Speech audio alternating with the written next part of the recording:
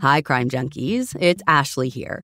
And you all know how ready I am at any moment to drop down the rabbit holes of mysterious cases to look for answers. And there's actually one right now that I cannot stop spiraling about, with more rabbit holes than I can count. In this season of Counterclock, investigative journalist Delia D'Ambra begins investigating Doug Wag Jr.'s mysterious death after he was found struck on a strip of railroad tracks. But the more Delia has dug into this case, the stranger things have gotten. And you guys, there is truly so much going on. A string of mysterious deaths, a bank robbery gone wrong, conspiracy, corruption, and it may all be connected. You can binge all of Counterclock Season 6 right now in the Crime Junkie fan club, or you can listen to new episodes weekly wherever you get your podcasts. Home is your creative canvas, an expression of your unique style. Only Wayfair has everything you need to bring your vision to life. It's the place to shop for everything home, from sofas and beds to dining sets and decor. Wayfair makes it easy with fast and free shipping, even on the big stuff. They'll even help you set it up. Our house is full of Wayfair finds, from wall art to rugs to vases and more. Our go-to is always Wayfair. Every style is welcome in the Wayborhood. Visit wayfair.com or get the Wayfair mobile app. That's WAYFAIR.com.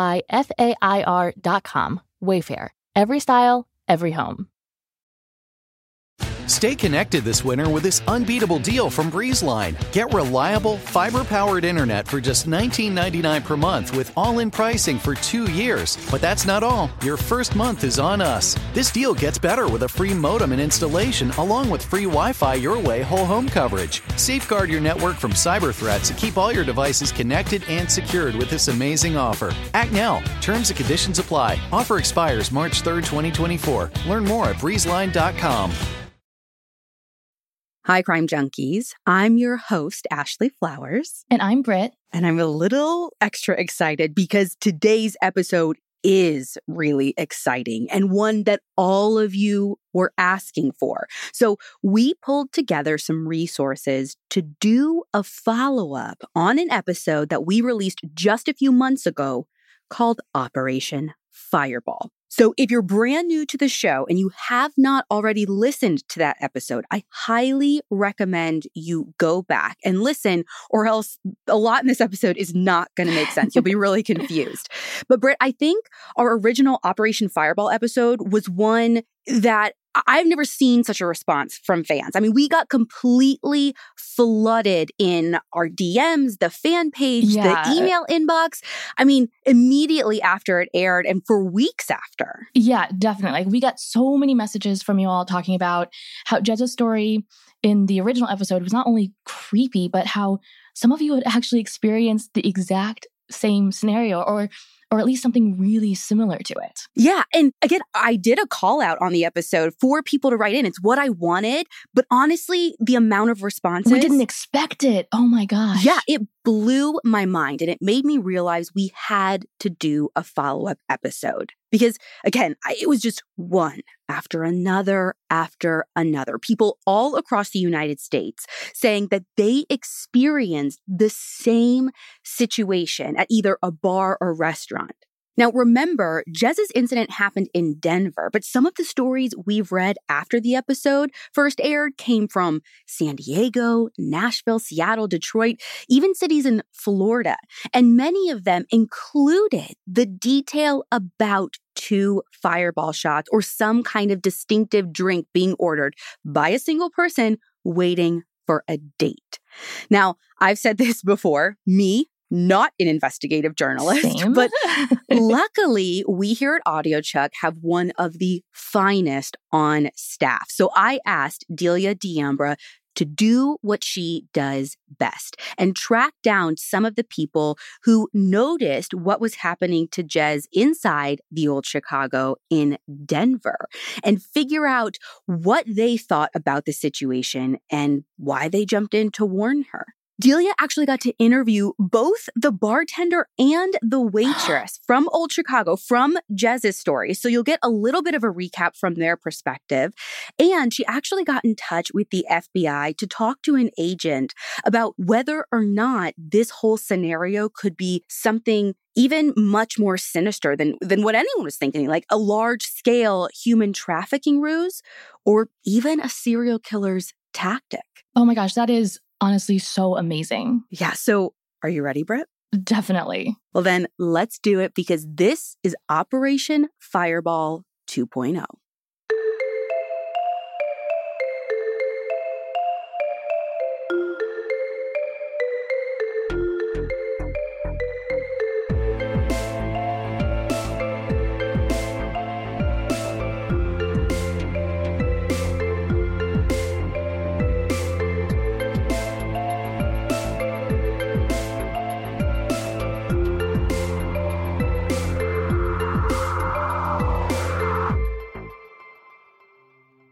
Okay, Britt, so just to recap a little bit, in our original episode, Jez, who was a young woman completely new to the Denver area, was in this bar/restaurant called Old Chicago in downtown. Right. And she met a guy online who was supposed to be meeting her there. He told her to order 2 fireball shots and wait for him at the bar.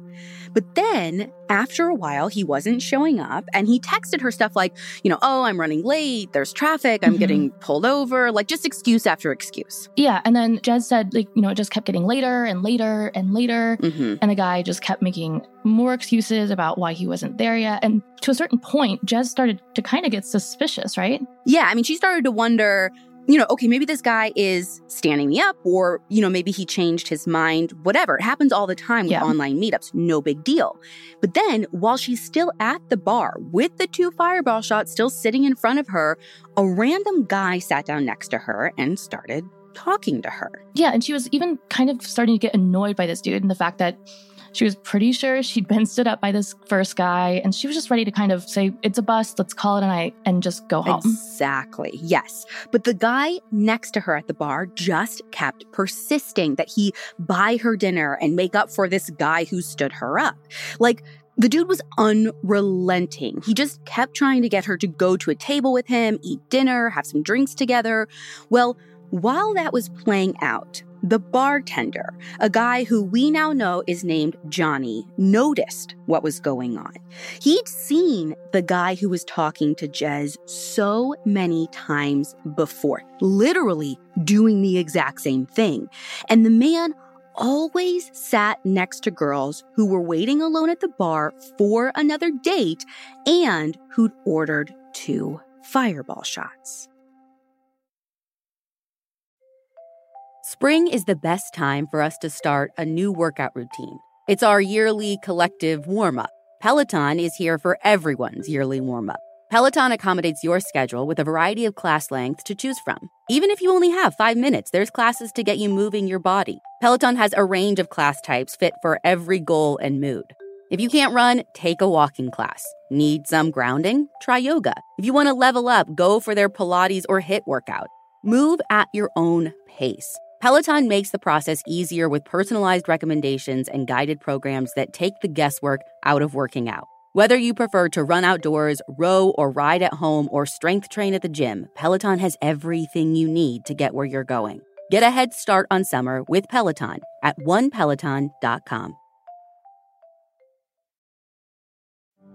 Do you know someone struggling to figure out their mental health benefits? The Mental Health Insurance Assistance Office is here to help. Find us at insurance.ohio.gov/GETMHIA or call us at 855-438-6442. Don't wait. The Mental Health Insurance Assistance Office can help you figure out what mental health insurance benefits may be in their plan. Call us today at 855-438-6442.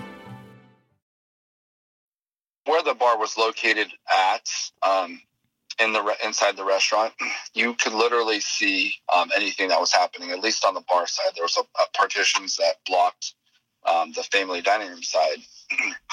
But everything in the bar you could see, very wide open. And at that time, Fireball was really just starting to come on the scene. and was the new, the new trend pretty much in every bar was Fireball. So we would never see him come in with anybody, or he'd always come in separate, but then somehow he would end up sitting at a table with a girl or somebody else. We would tie the Fireball to this person. It wasn't until later that some of the circumstances were like, all right, he's always coming in alone. I don't know his name because he's not sitting at the bar usually. But he always, he's always coming in here, and then somehow he's always ends up sitting with, a woman or somebody else, and then usually ends up leaving with that person. Now, Johnny and his wife are actually big Crime Junkie listeners, and when he heard the first episode about this, he was floored. Johnny doesn't work for Old Chicago anymore and actually moved away from Denver a few years ago. But he said as soon as he heard Jez's name mentioned in the episode, a flood of memories came back to him. I remember Jez coming in and sitting at the bar, again, being very personable, talking with her, trying to get a feeling for, if she'd been there before, if this was her first time there, what brought her in. We found out that she was new to town just through chatting. So then, that she didn't really live nearby, but she chose to come to that location for whatever reason. So then as her story unfolded about, she was meeting up with somebody. She had ordered the 2 Fireballs, and they just said, hey, this guy said he's running behind, order 2 Fireballs. So I'm going to sit here and wait for him to take him. It's like, okay. So I'm going about my business, and then that's really when the wheels start turning. It was like, all right, 2 Fireballs. Like, this is very familiar. Luckily that night we weren't very busy at that time. But the wheels were definitely spinning in my head. All right, like, this seems too familiar. And I didn't quite tie it together at that moment. But once he saw the guy show up and sit next to Jez, that's when Johnny said he realized what was happening and told a waitress named Morgan that something was up and they needed to intervene. Wait, so Morgan is the waitress who ends up stopping Jez in the bathroom and warning her? Yes. I went aside and I went to talk to Morgan. It's like, hey, something's not right here. It's like, this guy usually comes in and orders Fireball, but he's sitting at the bar right now and he's not drinking water. But this girl came in and she has 2 Fireballs waiting. And I kind of see his eye contact, him like peeking over at her, like checking her out a little bit. And then like going back to whatever he was doing, just kind of like keeping an eye on her. So something's really weird. I was like, this guy comes in and gets Fireball all the time, right? And so we started talking about the times she might have seen him whenever I wasn't there, or vice versa. Finally, as more of the pieces of the puzzle started to come together, it's like I was talking with Morgan again. We kept communicating, and it's like, hey, I'm pretty sure this is it. But again, I don't want to jump to the conclusion. And that's when Morgan just jumped in. She's like, she's going to the bathroom. I'm going to go warn her. Like, we need to warn her. Maybe not with calling him out specifically, but we just need to make sure that she's aware of possibly what's going on. So just like Jez said in her original story, the waitress bursts into the bathroom and tells her that the guy at the bar does this all the time and she needs to get away from him. Morgan, too, heard the first Operation Fireball episode, and when Delia interviewed her, she said that she remembered a lot from her and Jez's interaction. I was sort of just waiting for a moment to get her alone to talk to her. And so as soon as she went into the restroom, I went right there. I didn't want the guy at the bar to see me. I went through her expo line into the back way into the bathroom so he wouldn't watch me go in there. Because I definitely feel like I'm not very good at being subtle. And, I'd been lingering around. And so I knew I had one chance to get her to listen to me too. Because it was it all seemed really weird and surreal. And I don't know how I would respond to someone following me in the bathroom and telling me that a stranger was out to get me. I just wanted her to take it seriously. I knew how far-fetched it sounded, but I was scared. I was really creeped out, and I just didn't want anything bad to happen to her. Even in the moment, I felt really afraid. I felt scared for the girl. I was just really creeped out that someone could go through that much effort to trick somebody into going to a location, and just all of the pretending and the lying was a giant red flag for me. I do remember being very blown away by how cool she acted when she got back to the bar. I don't think I could have pulled that off, but I'm not really good at hiding anything. Wow, I feel like so many of us can relate to Morgan in that moment. And I guess what I can't get past is the fact that Jez was able to just coolly and calmly hear this terrifying warning from the restaurant workers that she'd basically been tricked into coming to the bar. And the guy behind this whole scheme was just like out there sitting next to her, trying to get her alone. And the fact that she was able to get out of this situation without tipping him off is truly incredible to me. Yeah, especially when Jez mentioned how she tried to dial the number for the guy that she was supposed to meet, the one that she'd been waiting on, and then Lion said it wasn't in service, it wasn't a real number. I mean, I think a lot of people would probably start freaking out. Oh, for sure. Yeah, at that point. Now, Johnny says that he thinks Jez was the only person he and Morgan tried to warn and was successfully able to intercept.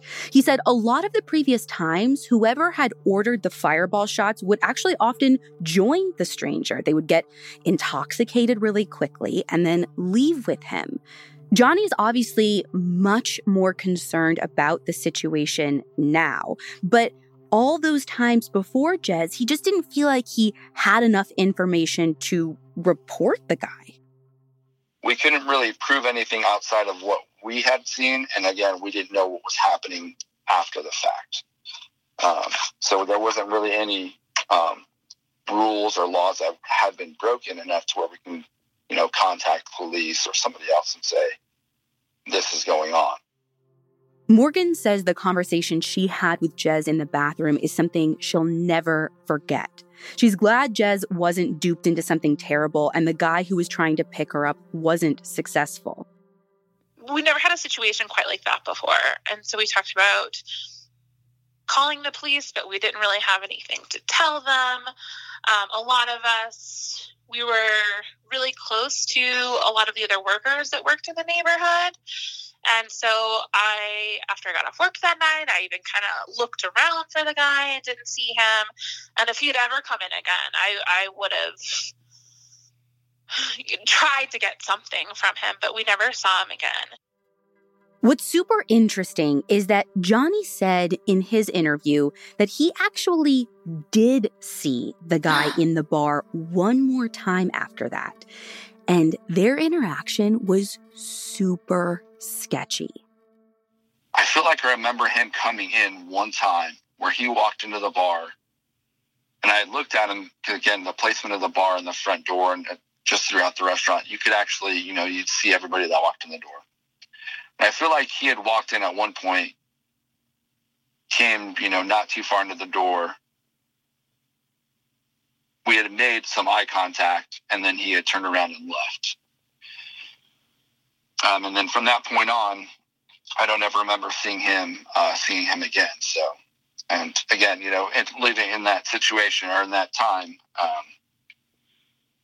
never did I think that we'd be sitting here talking about that night. But here we are. So I have a quick question, and I think a lot of the listeners who wrote in about this asked about it too. Did Johnny say why he didn't write down this creepy guy's name? I mean, I assume that every time the guy came into the bar and tried to pick up people who had just ordered the fireball shots, that Johnny would have had to check his IDs. I actually thought the same thing too. And Johnny actually mentioned this in his interview. He said that the night that the guy tried to pull a bait and switch with Jez, he would have shown Johnny his ID because Johnny carded everybody. But he says that he never really paid attention to the guy's name.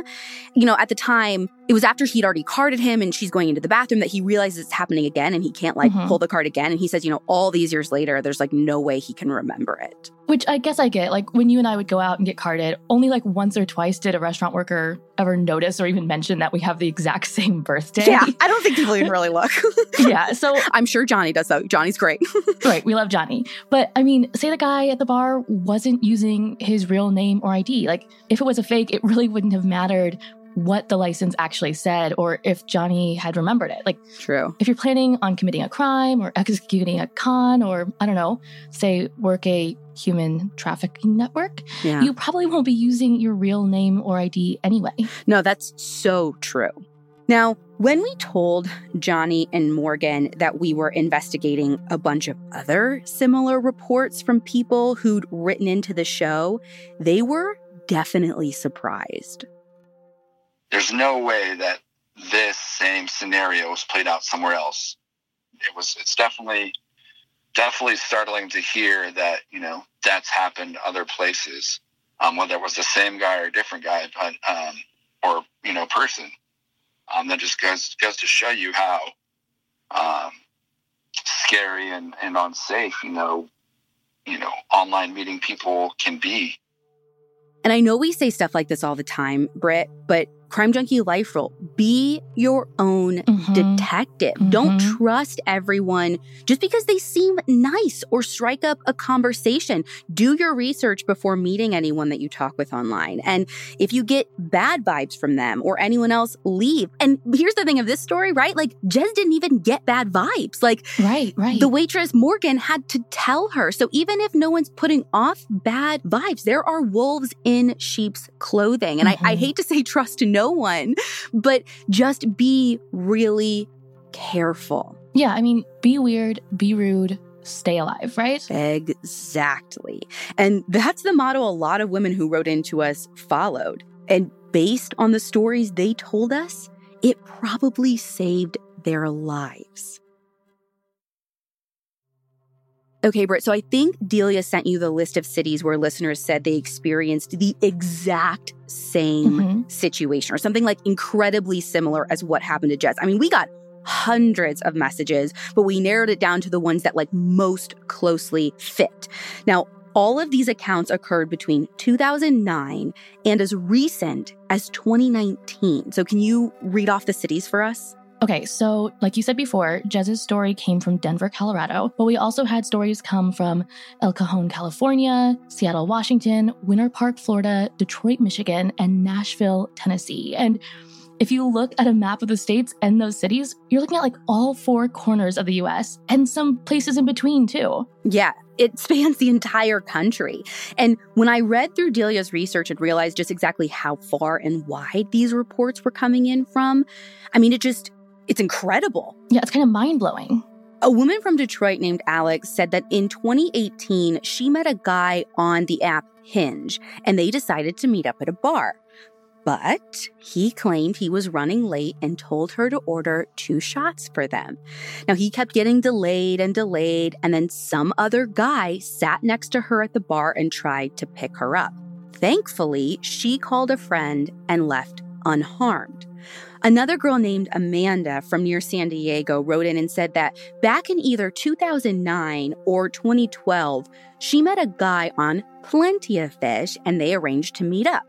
The guy insisted that they meet at a bar that was kind of far away from where she lived, but they ended up agreeing on a place kind of in the middle. Okay. So Amanda said that the guy she was messaging told her he was running late and to order 2 fireball shots and wait for him.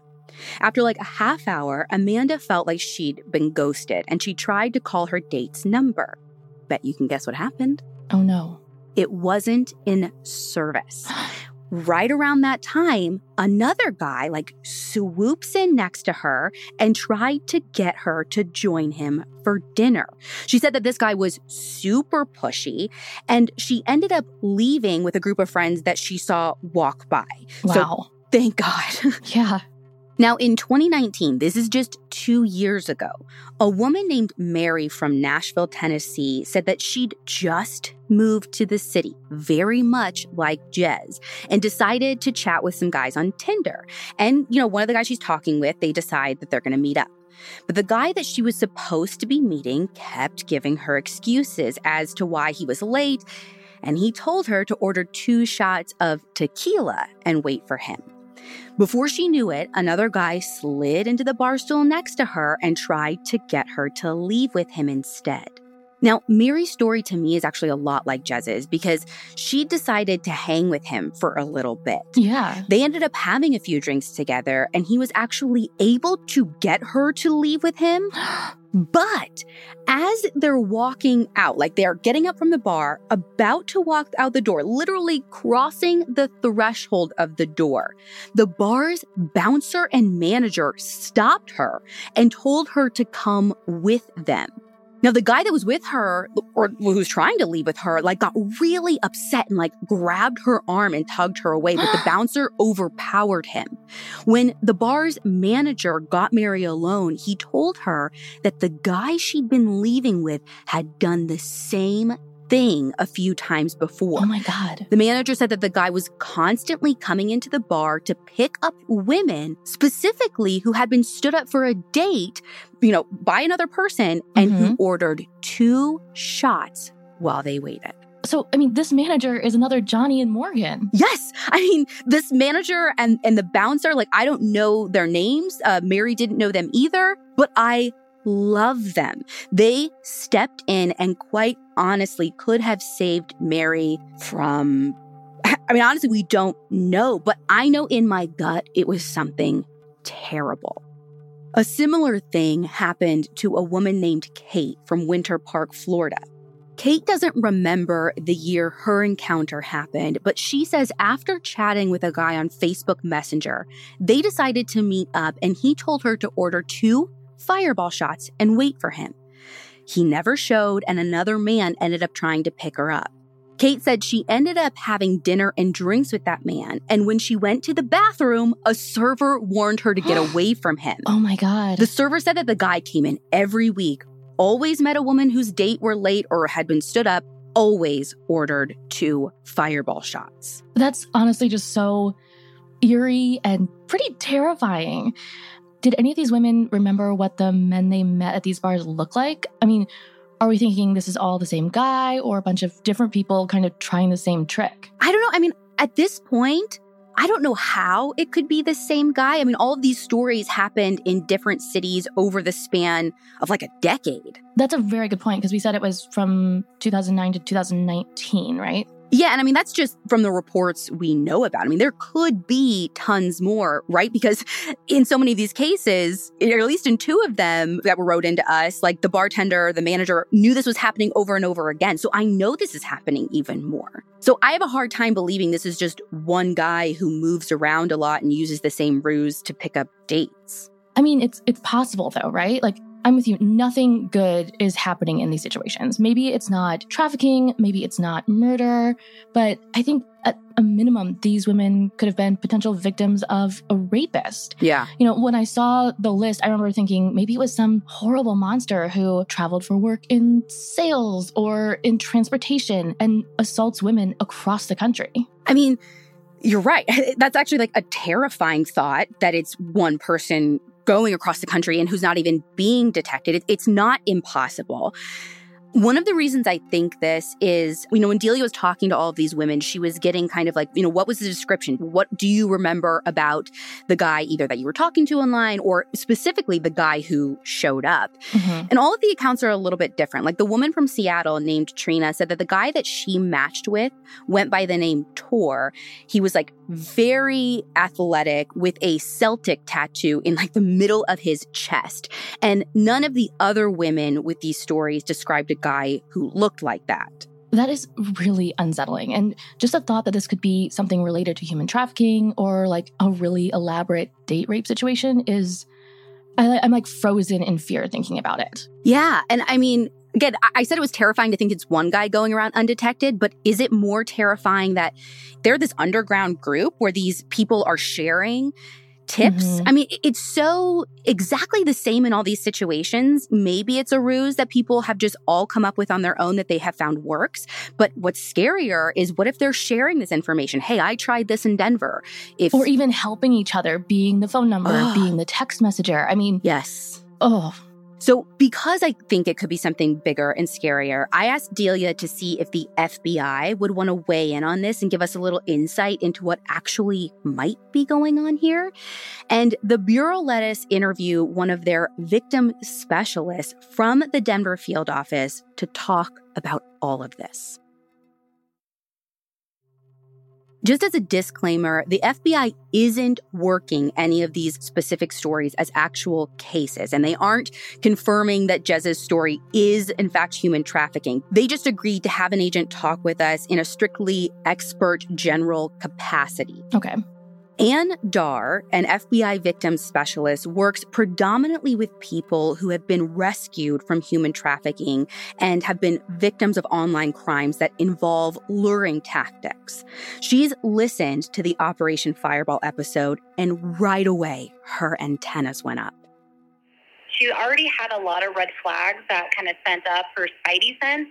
And so that was great for her to be aware of that. And then the person that was trying to kind of conversate with her next to her, knowing to kind of have her guard up, that was really, really good. Because again, you never know, maybe that person was trying to exploit that vulnerability of being new in town, not knowing the area, and then trying to lure her away from the bar for... Again, we don't know. Was it going to be a sexual assault situation, a carjacking situation, a recruitment into human trafficking situation? It could have been any of those different things. And so it was so great for that intervention to take place so that way she didn't become a victim. I give, major mad props to the bartender and the waitress in that scenario for warning her because, again, you don't know what was going to happen next. Anne actually says a common misconception a lot of people make who experience or witness suspicious scenarios that involve luring or online deception is that they don't report it to anyone. They oftentimes, out of embarrassment, can delete all of their messages or photos of the person that they were talking with, which actually isn't the best move. I think sometimes when you're in a scenario like that, you just want to wash everything away or you just want to delete everything, and helping law enforcement gather that kind of intelligence is key. So having, again, being your own detective and having those things ready to go when you're reporting can be crucial to possibly identifying or saving someone. She says all information, no matter if you think you can't prove a crime is being committed, is still important for the FBI and state task force to receive. We have 56 field offices across the country. We specifically have 86 task forces that are specific to the child exploitation and human trafficking. And so with that, it's important that we share intelligence. Especially if there is a new trend or some kind of new form of recruitment. For us, intelligence is key. Therefore, reporting any kind of suspicious activity can really help gather information for us because you never know. We may already have, another scenario where somebody else had a similar situation. And that's additional information for us to build on to be able to kind of have a lead to go off of if we get some of that information coming in. And so, again, I definitely recommend if you have a gut instinct, if something doesn't feel right or sits right, it's probably not right. Even though the FBI can't say for sure what exactly is going on in all of these stories, Anne says the basic ruse the victims are experiencing has the telltale signs of something much more dangerous. some of the ruses of what we see is a lot of times, a potential trafficker or a subject in a case, they're going to do anything that they can to exploit any type of vulnerability. So they're going to look at, who you are. When they're contacting you online, they are looking at what vulnerability can we exploit. So thinking about, the person who was on the original podcast was new in town. So it was someone who was looking for companionship, looking for friendship, didn't necessarily know the area very well. And so it's thinking about how they can exploit that kind of vulnerability. They will find anything they can of your weakness, and then they'll try to exploit it. She says in her experience, there definitely can be multiple people behind this kind of behavior. And if this is human traffickers at work, she's not surprised it's happening all over the country. It is a billion-dollar industry. And so it's all about making money and profiting off of others. It may not seem visible and they try to stay hidden, but it's right in front of us. It's in our own backyards. It's in our own communities. And it happens. A lot of our victims are recruited at a restaurant, at a bar. The best thing anyone can do is be cautious online. Yeah, don't let your guard down if you're meeting a stranger or a stranger approaches you and you feel embarrassed that you got stood up. Right. It's just so normalized to meet people online, whether that be for specific reasons, whether or not it's a meetup group, social activities, for friendship, for relationship. And so not to scare anybody away from having those kind of online kind of relationships and friendships, but it's just making sure that you are your own best advocate and staying on top of your own safety, because you never know who you're going to be meeting on the other side. And Britt, one thing that really drove this point home for me was something that Johnny told Delia at the end of his interview. Like, after going through his memory of Jez's incident and learning that so many other people have reported the same situation he saw, he said something really frightening. And one of the things that really, stands out to me about Jez's situation is I had met my wife at, that same bar. Very similar situation where she was new to town and she would come in there. She was going to school across the street on campus over there. And, she would come in, hang out, do her homework. And, we got to know each other and be friends. And, this very easily at some point could have been her, putting her trust into somebody like that she might have met online. And going through this same type of scenario. So that gives me full body chills. Me too. So crime junkies, be weird, be rude, stay alive. There are real people out there who will try and deceive you and trick you in your most vulnerable moments. Be your own detective, be your own advocate, but also look out for one another. We have heroes in these stories, the managers, the bartenders, the waitresses. We are a community, the crime junkie community, and we have to have each other's backs. And if you want to learn more about the FBI's human trafficking task forces and state and national hotlines to report suspicious incidents, visit FBI.gov, and thisishumantrafficking.com. We're actually going to link to both of those in the show notes and on our website. Because like FBI agent Ann Dar says, that might save a life one day. You never know. So when in doubt, report.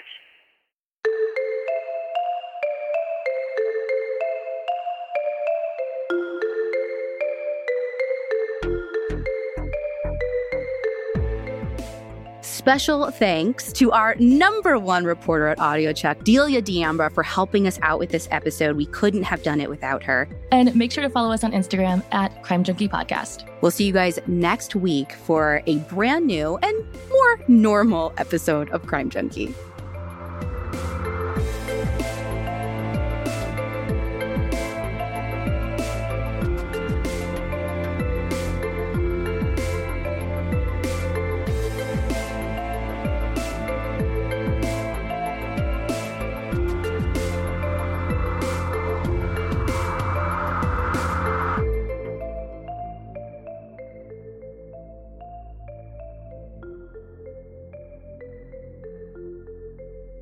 Crime Junkie is an Audio Chuck production. So, what do you think, Chuck? Do you approve?